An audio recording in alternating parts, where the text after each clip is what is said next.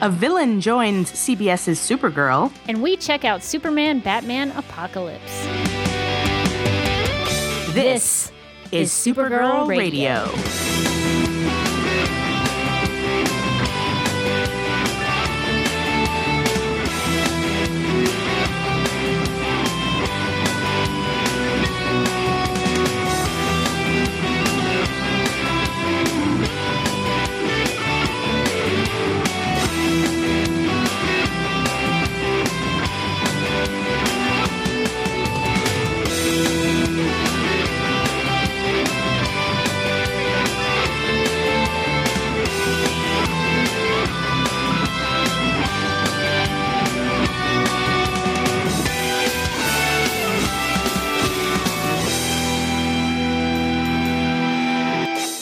Welcome to Supergirl Radio, your source for all things related to CBS's upcoming Supergirl TV series and the character of Kara Zor-El. I'm Teresa Giussino. And I'm Rebecca Johnson.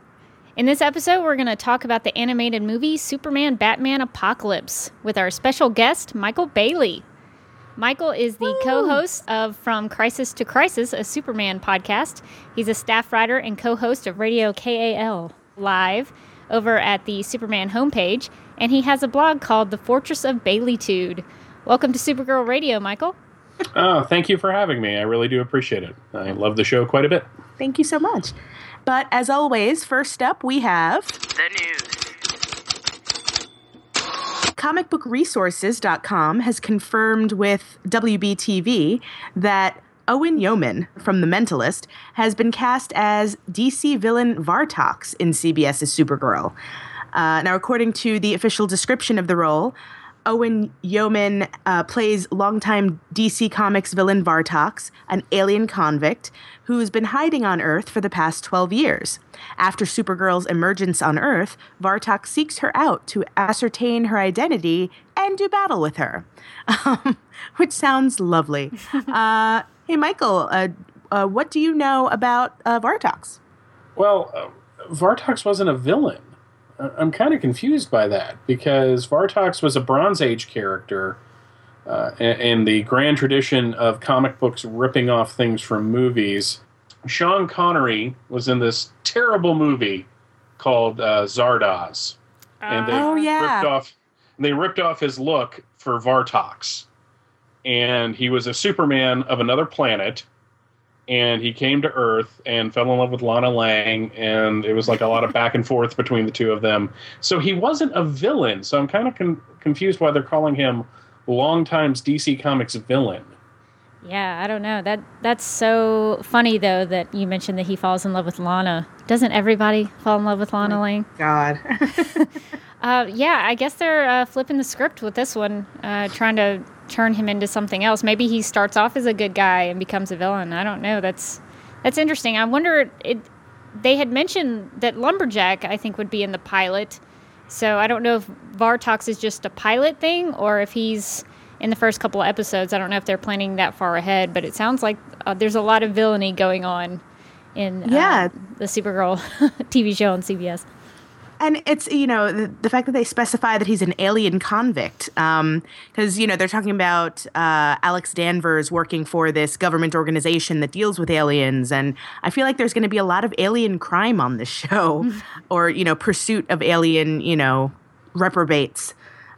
But from this description, it kind of looks like Vartox is, he wants to ascertain her identity. So that sounds like a long-term project more than anything else.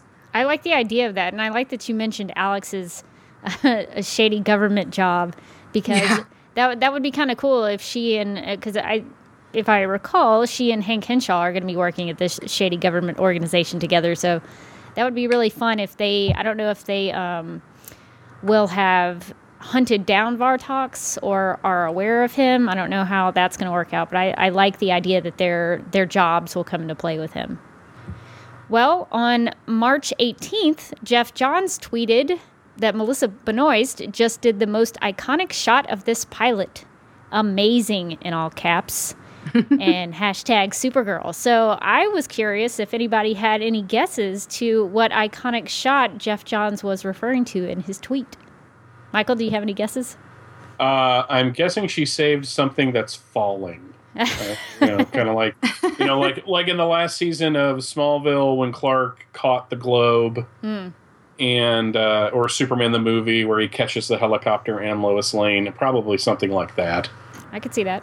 Yeah, I was thinking it's probably something to do with the costume, and I feel like it's her kind of like flying in the costume for the first time, like kind of I'm Supergirl now moment. Mm-hmm. Yeah, I was sort of thinking. You referenced Smallville, Michael. On Smallville, one of the most iconic shots that I felt like that Kara had, Laura Vandervoort's Kara, was kind of standing in front of an American flag or on top of a roof, kind of doing like a heroic pose. So that's kind of what popped in my head when I read his tweet. So it'll be interesting to see if we can point out what shot that is when we actually see the pilot. Oh, that's the one he was talking about. All right. Well, now that we are done with the news for this week, let's get right into it and talk about the animated version of Superman Batman Apocalypse. I mean, we could just get right into it as far as Kara's concerned. What did the two of you think about Summer Glau in the role? Summer Glau obviously doing the voice of Kara in this film. Michael, what did you think? She's fantastic in everything she does. So, from being River to being an elf in a Christmas film that we watch every year now that it's on, where she's adorable in it. But no, I thought she brought the necessary kind of mix of being a teenage girl that wants to. You kind of said it, Teresa, in last week's episode, that I want to do what I want. That kind of attitude to being vulnerable, to being accepting of her cousin and all that, and to the sadness of losing her friend. I mean, I just thought that I thought she embodied the character in every way with just her voice, which I thought was very impressive. Yeah, I think she is very good in this movie, and I think it's hard sometimes with voice acting because you can't obviously see the person and their emotions, but with Summer's performance, you can actually hear her vulnerability in some of those moments. Like in the comic, at the very beginning, what I talked about with the comic that I loved so much was at the beginning when she's lost and confused, when she first comes out of the water and she's kind of running through the streets, and you kind of see and read her inner monologue. Well, they don't have that obviously in the movie, but there is one part in the movie when she's right before she gets kidnapped by all the Amazons. There is a moment where she breaks down and kind of has issues with come to terms with her powers and what that responsibility might be for her. And Summer does a really good job in that scene, just kind of coming down a little bit. She's been shopping with Clark, and there's a big shopping sequence of her getting clothes, but in that moment she kind of has a really emotional part in the movie right there. So I think she's really good in it. Yeah, I know. She kind of is the go-to girl for playing young characters with a lot of stuff going on. Like she tends to play younger than her age, and also like characters that are really complicated. Like River Tam has a lot going on. Supergirl has a lot going on. Yeah, and she definitely has a lot going on in that movie, in that story, because she goes from confused and lost to, oh, I'm having to adapt to Earth, to, oh, I'm concerned about my powers, to, oh, I've gone to this Paradise Island place where I'm having to learn how to fight, and I'm kind of the kid in this situation, and I'm having to listen to my elders. And then she has that whole thing with Darkseid. So yeah, she goes through this. I even saw some like a bonus feature interview thing with Summer Glau where she talks about the arc that Kara has in that movie and how much she enjoyed playing that because she got to play so many different emotions throughout the course of the movie. Well, the animated films are really good about, or anything actually involving Andrea Romano. In general, she's like a genius. Yeah, she's just fantastic in making it seem like an old time radio show more than a cartoon. Yeah, like you're getting so much more out of the performance, and the animation is just kind of a bonus. I think that's a great way to put that. Now, what about some of the other voice performances? Any favorites that the two of you have? Well, you can't go wrong with Susan Eisenberg as Wonder Woman, Kevin Conroy as Batman, and Tim Daly as Superman. I am one of the few people that like Tim Daly and George Newbern both equally, because I think they both did a great job with Superman. So if it's one or the other, I'm happy. But I think having the three of them together, and having kind of a continuity over from the DCAU films, DCAU stuff, but just having that continuity and just a familiarity. I mean, Kevin Conroy as Batman is like Linus and his blanket at this point. Yeah, in fandom. He is great. Yeah, I didn't think about that until you just said that about how we have those three, the big trinity in the DCAU, but the Supergirl that's associated with their Superman and Batman is a different kind of Kara. So that, I guess that could be kind of confusing. I didn't even think about that until you mentioned it, that there's two Karas that are associated with that Superman with and those Batman. Same. Yeah. That is really weird. It's true. I hadn't thought about it either. It's blowing my mind right now because I hadn't even thought about that. But yeah, I love. I mean, obviously Kevin Conroy is a given, and I do like Tim Daly a lot. He's a great Superman. And I was actually, to be honest, I was a little disappointed with Andre Braugher as Darkseid. I hate to say it because I love Andre Braugher. And he has such a great voice, too. He does. He has that low, billowing voice. And maybe it's because I've been watching Brooklyn Nine-Nine for 2 seasons. And I've gotten to know him as this funnier guy. So hearing him play evil is a little harder for me to accept. But I felt like they could have maybe gone darker with him. Maybe a little more with him. But I mean, he did a great job, but I wanted more from you, Andre Braugher. Yeah. Well, when you go from Michael Ironside in the animated universe on Superman and in Justice League, and Michael Ironside has that kind of voice, the deep anyways, it was a little disappointing. My biggest problem with Andre Braugher being there is, I guess some point in his contract, he got to have top billing.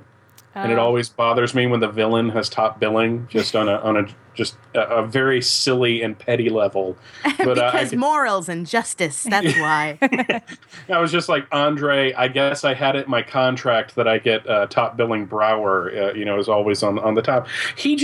There was something missing from it. I think Rebecca's absolutely right. There is, like, he had the deepness, but it's not like he went far enough with the role. Like, it almost felt like maybe he felt it was a little silly to be in this. I don't know. I mean, yeah, I don't know like what was going on in his head, but I do have a sense that, maybe because a lot of actors, think that they can do voiceover acting. And you have so many actors that do, animated films and such, and they get a big name to get, butts in seats. But, it really is its own art form and its own way of performing that if you don't do it regularly, it's not just something that anybody can do. Even if they're a trained actor, it's a very specific skill. Oh, definitely. And I saw an interview I was so disappointed. Like, my DVD doesn't have any of these interviews, but I found a whole bunch of interviews regarding this movie on YouTube. And I was like, why are these not on the DVD? These should be on the DVD. But Andre Braugher was talking about how he didn't know of Darkseid when he was growing up and reading the comics, so maybe he didn't have as much familiarity with the character, and maybe that sort of influenced how he played the role. But at the same time, CCH Pounder, who's played Amanda Waller in both the Justice League Unlimited and in several of the animated pieces, she had no idea who that character was. I listened to commentary by Bruce Timm as she'd walk in, who am I? Oh, okay. And she'd just deliver a fantastic performance. Huh. Yeah. So maybe it's easier to conceptualize a hard-nosed woman over dark god from the other side of the universe. So yeah. That is a very different performance. Yeah. It's a little more as complex. hard-nosed as she can be, but, Yeah, but she's not evil. he still did a great job. I left wanting more. Oh, and Ed Asner as Granny Goodness, always good. The best. Oh my God. That that is inspired casting, to say the least. Yes. Like Out of the box. oh my God. I mean, one of the things that I've always thought that DC has always done well is their animated stuff, just in general, and specifically their art and their animation. What do you guys think about the look of this film? They tried to ape Michael Turner's drawing style, and with everybody but Superman, it kind of worked. Superman was kind of funky throughout the entire film. His upper body was just like, it's almost like he was doing too much work on his upper body and wasn't doing enough on his legs and all that in his weightlifting routine. Yeah. And some of the facial expressions were a little weird. Superman, oddly enough, as great scenes were, and as fluid as those fight scenes were, it just seemed like with Superman in particular, he was the bulkier one. Like Batman could just stand there in his cape and look like Batman, because that's what Batman does. And Wonder Woman looked fantastic. But it's just like my only problem with Superman, but everything else about the movie I liked, animation-wise. Yeah, it's funny with Batman. I didn't notice it. Maybe it's in the comic. I'll have to open up the pages again. But what I liked about the way they had Batman in the movie was that he was always draped in his cape. Like, he looked like a bat was hanging, upside down in a cave. Like, he always had his cape tightly wrapped around him. And I thought that was an interesting choice. I couldn't remember if that was in the comic or not, but I really liked the way that they had animated Batman to look like that. And I particularly, that is a very hard word to say, I like the opening titles of this movie. Talking about the animation with the Michael Turner aspect, I really liked. But I also liked the opening titles where it's just so colorful, and it introduces all the characters by their symbols, and it even has little hints of the Doomsdays, and it uses the Kryptonese language, and it ends on Supergirl. So I like the way they did that. So I'm an editor, so I like that kind of nerdy stuff. But yeah, the animation I thought was good, and I liked that they tried to mimic Michael Turner's art in that book. Well, see, it's maybe because I'm more of a Bruce Timm girl and more of a Darwin Cook girl. I was like, meh. But that's just me. I'm kind of very stereotypically girly that way when it comes to my art. I like the curves, and I like it looking a little more either retro or I don't even have the language to talk about comic book art, but those two artists seem to have more roundness to their characters, and it's a different vibe than this, certainly. I mean, you look at their work, and Bruce Timm in particular has done some great work drawing Marvel characters, kind of in the Kirby style, and it looks fantastic. Whereas Turner was very much coming out of the 90s, where everything is, all the men have physiques that look like you're not seeing them on screen, they're off screen doing crunches. Yeah. And they were just chiseled from some kind of stone. And the women are all, tall with long legs and big hips, but very slender waists, which Michael Turner I struggle with, because on one hand it's technically good, but on the other hand all of his characters look kind of soulless. Especially some of the women when he draws them. It doesn't look like there's anything behind the eyes, unlike a Darwin Cook, where there's life there. So mimicking that style for animation must have been much harder than in the previous film to this, Public Enemies, where they're doing Ed McGuinness, who has more cartoony style to begin with. So it translates better. So I think one of the problems with the animation is that they're trying to translate something that was meant for a comic book page and not for animation that has to be done at a less detailed rate. Yeah, that's a good point. I like that they have done that for several of these DCAU movies. They even did that with like The Dark Knight Returns, mimicking the Frank Miller style. So I kind of love that they take the art from those stories and do the animated film versions of them to match the comics. So I like that. I mean, it is a cool, definitely a cool thing to do and to try to do. But yeah, I don't like the style necessarily in the comics either. So right. So I was like, if I don't like it still, I'm not going to like it moving. Like it's, Probably not. Now let's talk about we talked about the comic last week. So let's talk about the differences in the story between the comic version and the animated version. Any changes that you thought were appropriate and that worked, or anything that you didn't think worked quite so well in the translation?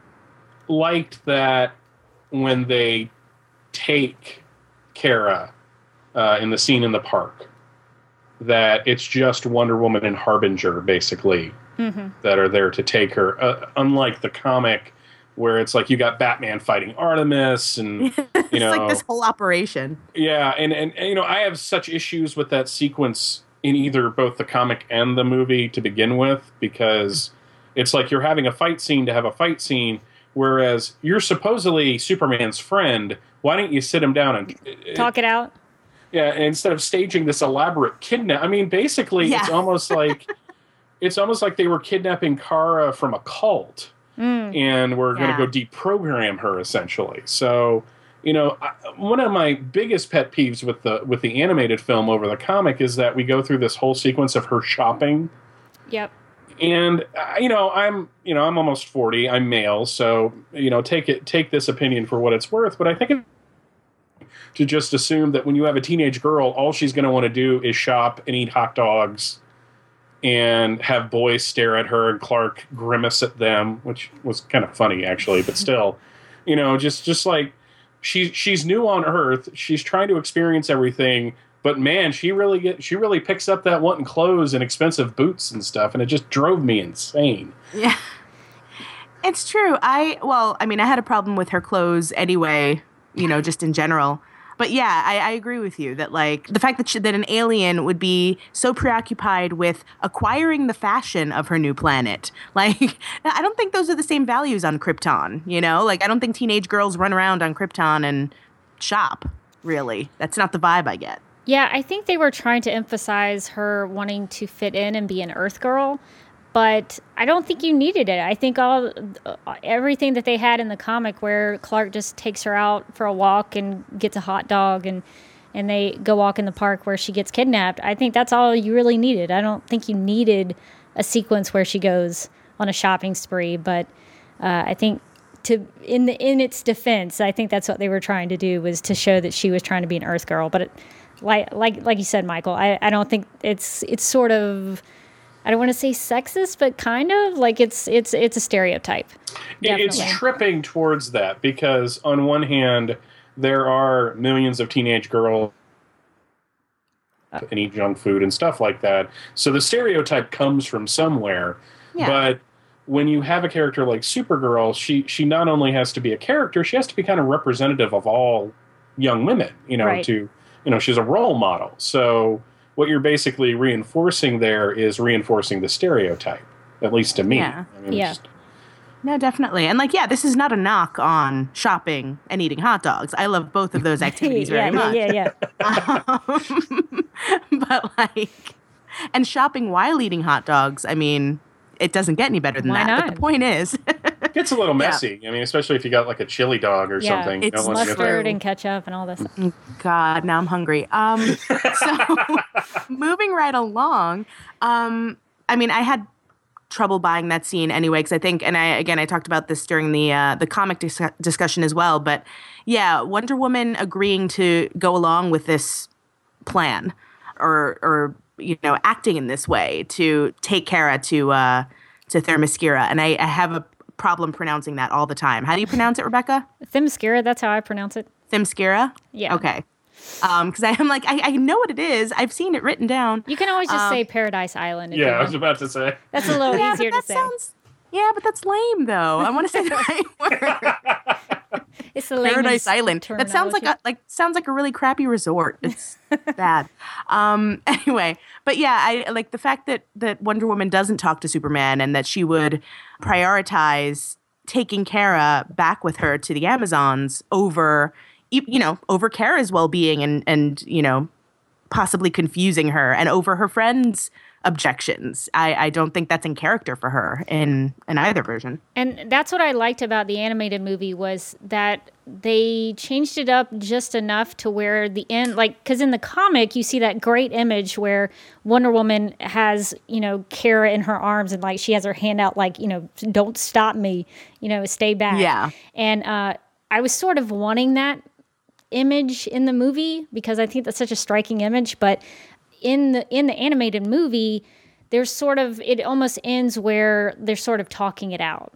Like Wonder Woman and Superman and Batman, they're all kind of, it ends on them. It doesn't just end on Wonder Woman taking control. Yeah, just swipe, right. Yeah. They do soften it a little bit. But.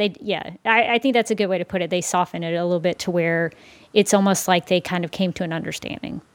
Yeah, and it was so much better than, like you guys, like you said, it's better than the comic. Because in the comic, I got the sense that Wonder Woman and Batman, who by this point in the comics, the relationship between Superman and Batman was a little better than it had been previously.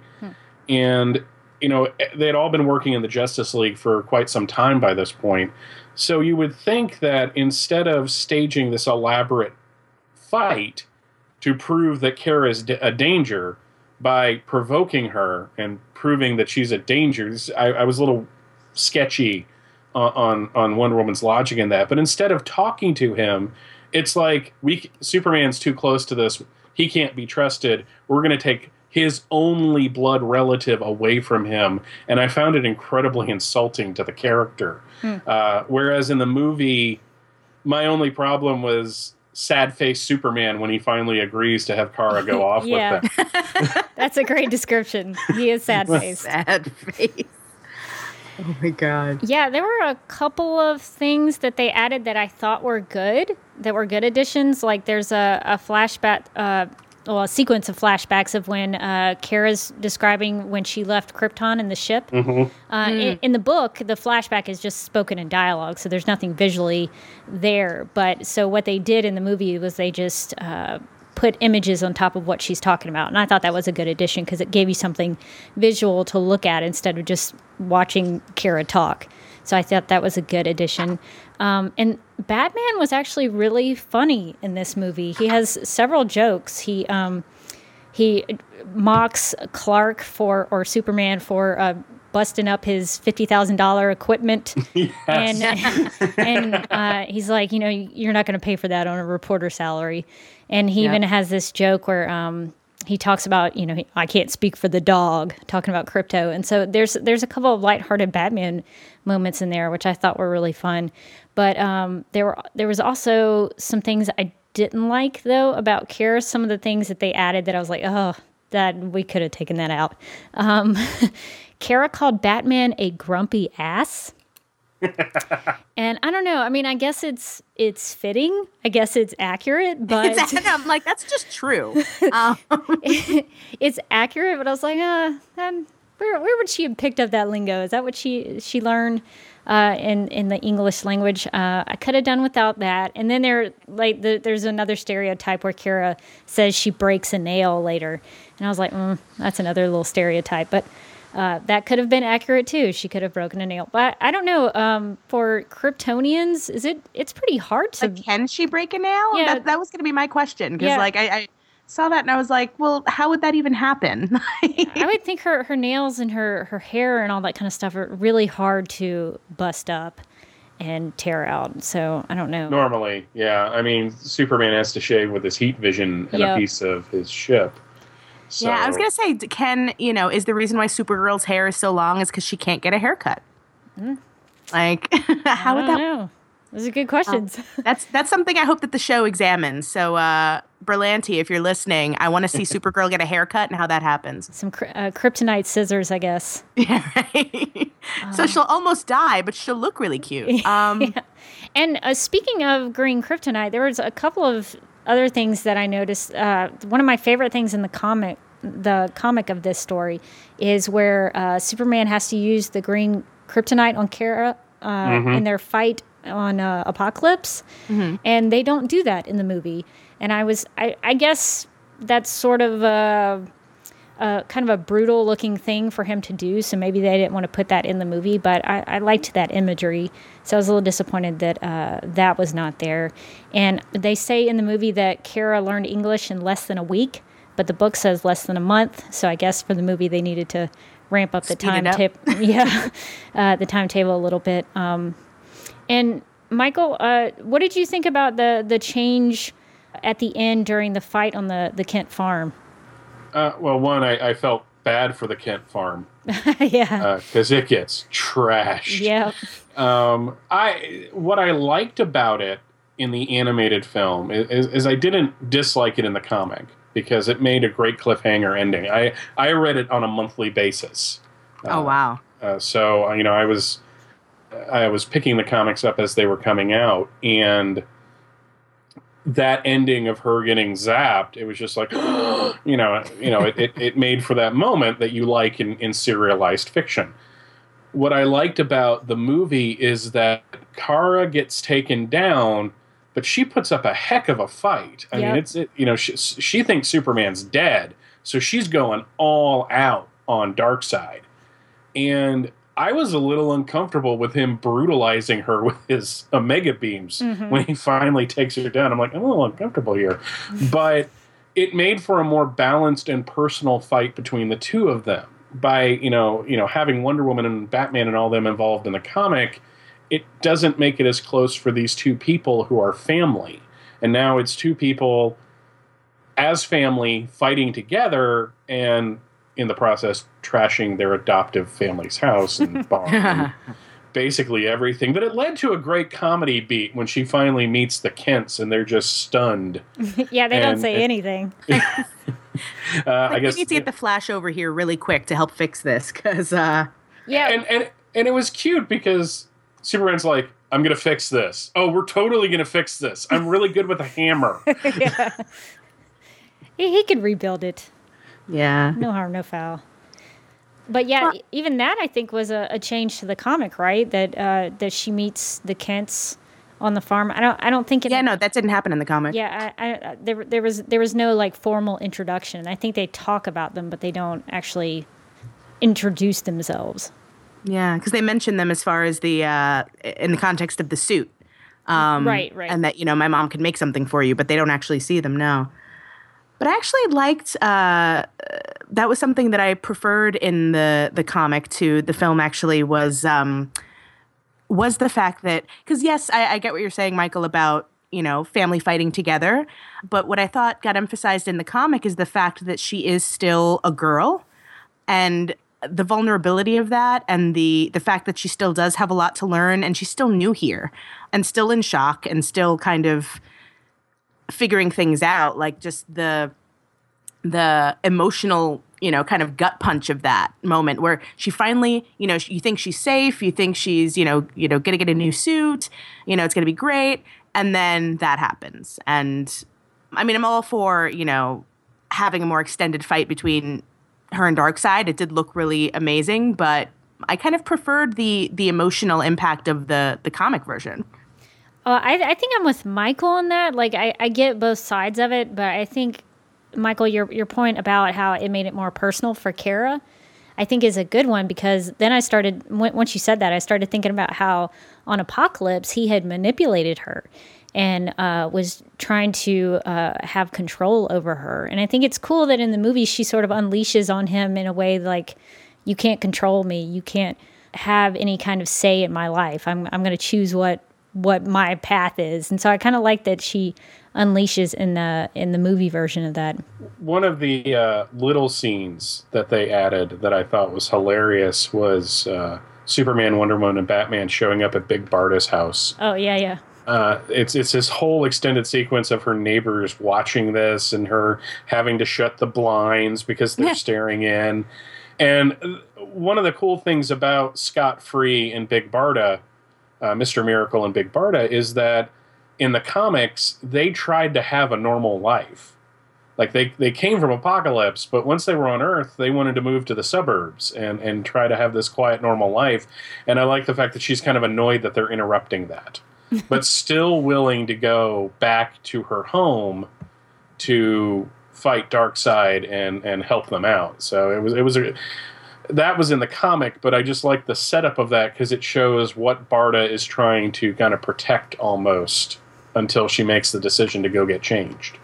And what that would be like if a bunch of superheroes showed up in your neighborhood going to somebody else, some other superhero's house. Like, that would be a little weird if you were like, hey, Batman's on my street. What's up? Because then, I don't know, if that was me and I saw those people in my neighborhood, I'd be like, oh my gosh, we've got to evacuate. Something terrible is about to happen. Let's get out of here. I like that sequence too, because I think there was something a little bit different from the comic in that the way they were able to show Barda sort of, you get the sense that she's going to reject helping them, and then she kind of goes out of the room and you just see this silhouette of her and she's sort of putting on her boots and everything. And so it's cool the way they did it because it makes you think, oh, she's not going to help him. But then she comes out fully dressed in her costume and she wants to go with him. And I thought that was cool because it sort of tricks you in a little way. If they were to do this today, probably they would have people on her lawn with cell phones taking pictures. Oh, yeah. Like, we've got all of them kind of on her lawn together, like, YouTube video. Instagram, Snapchats are going on. Totally. Selfies. Like, it's funny that Rebecca thinks danger. I'm just like, oh my God, I gotta, tweet this. Like, no, I would be getting the heck out of Dodge. I would Rebecca the pragmatist. I would get up all of my treasured belongings and I would leave town. I'd be like, Superman, what's up? I mean, I would probably... Can I take a picture? Yeah, no, I mean, I would get a little selfie before I left. Like, hey, Superman's in the background. But I would get out. So you wouldn't go up to him, but you'd, like, sneak a selfie? Yeah, no, I'd, like, photobomb or something. I'd get a little bit in there, just maybe, like, a blurred image in the background, and then I'd take off. Oh, my God. Yeah. This is the Flash carrying me away. Now, actually, I wanted to ask how you both saw the movie, because I don't have the DVD. Like, I was watching it on Amazon, but, like, apparently the DVD has a Green Arrow thing on it. I was just curious, did either of you have the DVD Blu-ray, and were you able to watch that? I bought the DVD as soon as it came out. I am shockingly behind the times. I don't have a Blu-ray player yet. I'm so 10 years ago. Oh. But... there was a documentary on the second disc that was actually just, it seemed, a replay of the documentary that was on the Smallville season 7 set. Yep. About Supergirl, which was kind of disappointing. I was wanting something a little newer because they kept interviewing Joe Kelly, and I really didn't like his run on Supergirl, so I didn't really want to hear anything he had to say about the character. Oh, God. Because he did things to her that I thought were just completely unnecessary. So, but that's getting way ahead of this story, so I apologize. No, I like the getting the double disc sets and stuff and getting all of the extras and such. So I don't know if there's anything extra on the Blu-ray or not. So I'm going to claim ignorance on that. Yeah, I don't know about the Blu-ray. I have the DVD as well, because I think I got mine actually right when it came out, because there was a point where I was getting all of the animated movies right when they came out. Yep. And now I'm like super behind because there are so many now. But the DVD does have a Green Arrow feature on there, and I can't remember which one that is. Is that the one where Green Arrow proposes to Black Canary? Yeah, it was the one where they're fighting Merlin at the airport, him and Black Canary, because they're protecting the little princess. It's a fantastic short. If that's the one I'm thinking of, that one is good. And find that.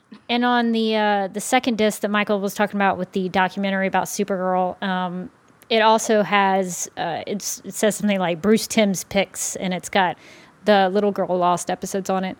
So that's kind of the extent to the features. And I was, like I said earlier, I was kind of disappointed with the DVD features because I wanted more about Superman Apocalypse, not just about Supergirl. I wanted more about and clearly YouTube has proven that there was stuff out there about this movie with interviews of the cast.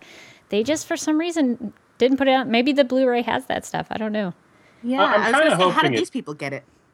Yeah, I'm kind of hoping it does, because when Superman Doomsday came out, the first animated film in the series of DC animated films, they had like a second, like a bunch of extra stuff on it, but it was just a single disc. And then when they did New Frontier, they did this whole like double disc set where you can buy the single one, and then on the double disc you had even more supplemental material and episodes of the animated series. So they eventually went back and re-released Doomsday with a second disc full of that stuff. So it's kind of interesting that by the time they got to Superman, Batman, Apocalypse, which should have been Superman, Batman, Supergirl, but, Yeah. the only way I could defend it, which I don't want to in any way, shape, or form, because it really bugged me when they named it Apocalypse, is that she's not really Supergirl until the very end of the movie. True. So she doesn't have the costume on. It's kind of her journey to that point. So maybe that was their thinking. I hope it's not that they didn't think they could sell a movie with Supergirl in the title. Yeah, that crossed my mind too, because I went back recently and watched the trailer, the Superman Batman Apocalypse trailer, and Supergirl and Wonder Woman are not in that trailer. It's literally just Superman and Batman, which, I mean, I guess they are in the title, but I was kind of like, but this whole story is about Supergirl. About Kara. Yeah. It's like, why is she not in the trailer? So it's very bizarre the way that kind of came about. But yeah, maybe the Blu-ray is something to look into in terms of bonus features. That'd be something to look at. Yeah, and as you continue to collect things, since you're behind, you get the Blu-rays now and have more stuff. Yes, they're actually great on Blu-ray. I have a few. The few that I have look great on Blu-ray. Gotcha. Well, so just to wrap up, straightforward, which one do you like better, the movie or the comic? I like the comic better, mainly because one of the things that I love about Jeff Loeb's writing is his ability to get inside Superman and Batman's heads. He did it in the first storyline. He did it in every subsequent storyline that he wrote for Superman Batman as a title. And I liked that. And I kind of missed that in the film. Like the film was good, but it lacked the depth of the comic book. Yeah. And I think some of the choices that Loeb made as a scripter, like when Superman unloads his heat vision on the Doomsdays, which looks spectacular. In the comic, he looks at Wonder Woman and says, "I don't think I could do that twice." That's a very human moment after a very super heroic feat. Yeah. And you didn't really you just got him kind of, grimace face Superman after all that. So, yeah, I prefer the comic. It's nothing against the film. I'm glad I have it. I take it out every once in a while and watch it because I like the story enough, but I prefer sitting down and just cracking into the trade paperback that I have.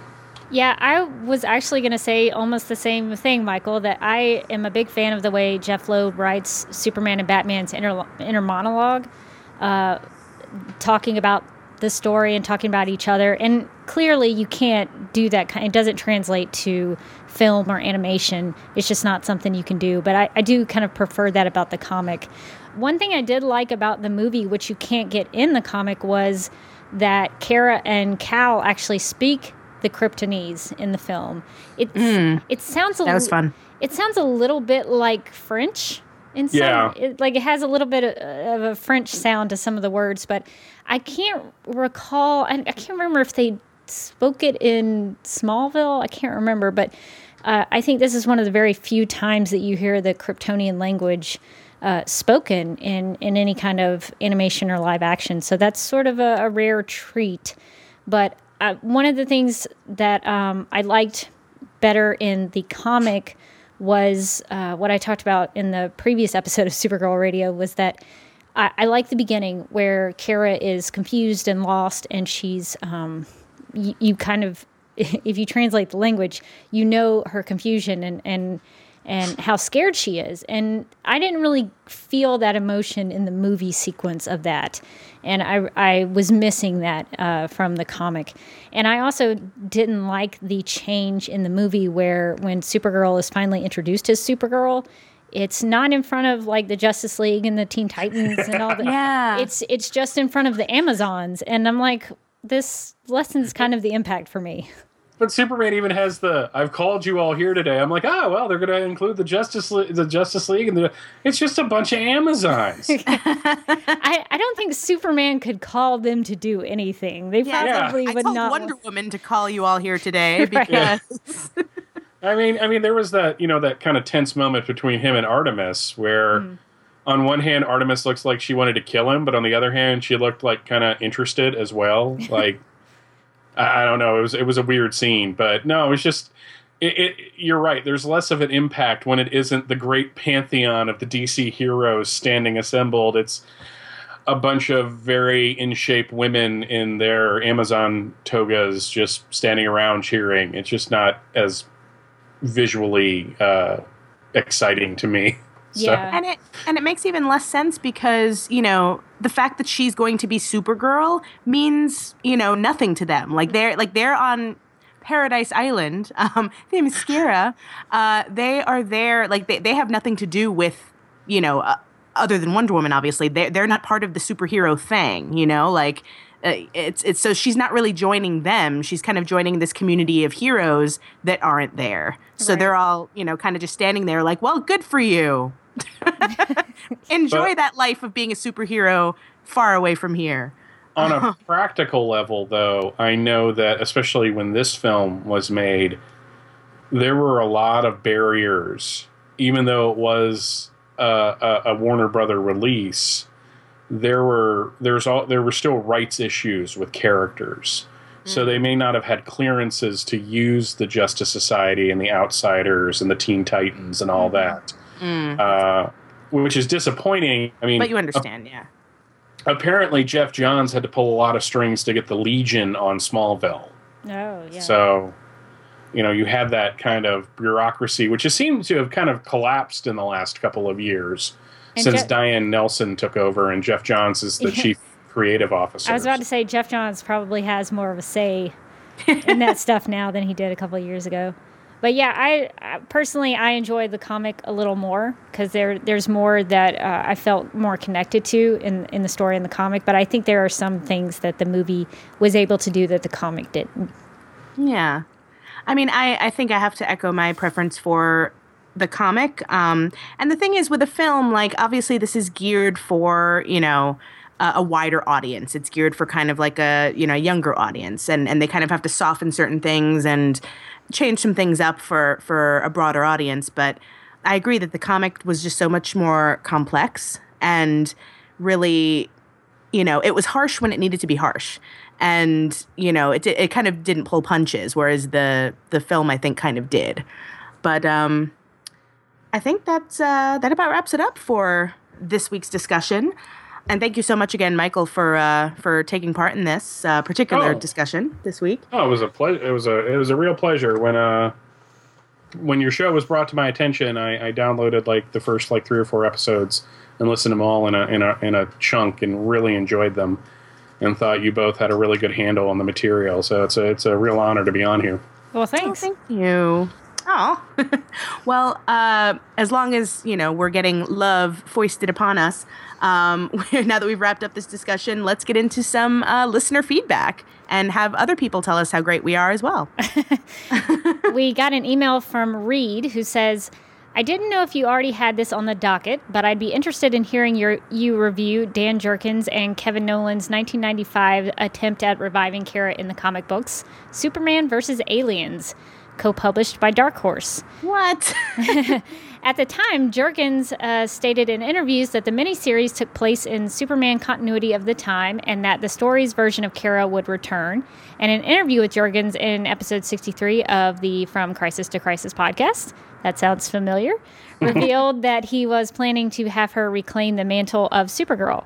However, DC editorial was committed to the Matrix version, which Jurgens, among many others at DC, never cottoned to, and his plans to put Kara back in the cape were scuttled. Still, it's probably the best Superman story Jurgens ever did and a terrific take on Kara, so it might be worth your time. So thanks for that suggestion, Reed. We'll have to try to check that out. Michael, do you have any thoughts about that particular comic? Oh, it's fantastic. It is. You would think that Superman versus aliens would be like a 3-minute fight, but he actually has to travel away from the solar system, and his powers are slowly diminishing. So, and he finds this young blonde girl named Kara, and has to protect her, or try to protect her, but it turns out she's a little more wily than he would initially thought. And it's a fantastic. I think you guys should read it. I don't know if it would be something to cover on the show, but at least for your own entertainment, just read the story, because it's a fun little story. Cool. It's a good recommendation. We might do that, and maybe give you our 2 cents, our quick 2 cents sometime on the podcast in the future. We got an email from Annika, one of our younger fans, who emailed us asking us, what's your favorite Supergirl origin? And Michael, if you want to start again, do you have a favorite Supergirl origin story? The Silver Age origin. I prefer that one. I think it's cute. I think this one was great for the Jeff Loeb version was great for a contemporary audience, but in classic Supergirl sense, just the idea of the ship crashing and her popping out, Superman, and just like immediately foisting her off on other people. Well, that doesn't sound good at all. Wow. But I prefer that. I like that. What about you, Teresa? Do you have a favorite? I'm thinking, because I was new to the character with this podcast. So I know I don't like the very first origin with Jimmy Olsen making her out of, a wish. But I'm kind of torn, because my first instinct was to say the Superman, the animated series, where they're not related. Which is weird, because, obviously they're supposed to be cousins, and that's like the Kara that we come to know. But there's something about Superman finding another Kryptonian who doesn't have anything to do with him and taking her under his wing, and I kind of like that about it. But yeah, I think it's a toss-up between that and the one here in the Jeff Loeb version. But yeah, I go back and forth, because on the one hand, I feel like it's the more classic thing to have, Kara Zor-El be related to Superman, but there's something about the selflessness it would take to kind of adopt somebody you don't know and that you have no connection to that spoke to me from that cartoon. I think that's a really interesting perspective, because I was going to say that I like the ones where he finds that this Kryptonian is his cousin. So I think I'm a little bit the opposite, but I think that's a cool perspective. So I guess that would put me on the side of like the Smallville, Jeff Loeb. Who else did it where? I guess those are the only ones we've talked about so far that have her as the cousin from Krypton. So I guess I do prefer that, because I do like when Superman finds family. Yeah. No, and that is great. And I feel like there's always kind of a search for family with him. So that's cool. Well, if you want to contact Supergirl Radio like they did, you can email us at supergirlradio@gmail.com. Post a comment on our website at supergirlradio.com. You can like us on Facebook at facebook.com/supergirlradio. You can follow us on Twitter at supergirlradio. You can check out our exclusive pictures over at instagram.com/supergirlradio. And we are also available on iTunes and Stitcher. And if you have time, we encourage you to rate and review us on both of those places, iTunes and Stitcher. And special thanks to Mia Kurtzy and Singularity for writing a review for us on iTunes. Michael, where can people find you on the internet? Easiest place is fortressofbaileytude.com. It's my Superman blog, where I mainly talk about the post-crisis Superman. And it's kind of like the second home for From Crisis to Crisis, a Superman podcast, where my co-host Jeffrey Taylor and I are going through every issue of Superman from Man of Steel in 1986 all the way through Infinite Crisis in 2006. So we have just crossed the threshold of 0 month and are heading into 1995. So it's been a lot of fun. And every Monday night at 10:30 Eastern Standard Time, I am the co-host of Radio KAL Live over at the Superman homepage. where we discuss all of the latest news of Superman. And we have been talking about Supergirl like you wouldn't believe on that show. Cool. Or maybe you would believe it because you do a show about it. I don't know. But no, she's a hot topic these days. Well, thank you, Michael. You can find me, as always, at Teresa Giussino on Twitter. On Facebook, it's facebook.com/Teresa Giussino Experience. And my blog, it has the same name, the Teresa Giussino Experience. You can also find me on Patreon. It's patreon.com/Teresa Giussino. And I am an assistant editor at the Mary Sue, so you can check out my writing over there as well. And you can follow me on Twitter at DerbyKid and watch for videos I've shot and edited on my YouTube channel at youtube.com/DuckMilkProd. That's DuckMilkProd. And join us next week when we will be discussing Jeff Loeb's Supergirl Power. So we'll be discussing that entire trade if you want to get caught up before that episode. Until then, I'm still Rebecca Johnson. And I'm still Teresa Giussino. And we don't have a problem with Superman Batman Apocalypse. But we can't speak for the dog.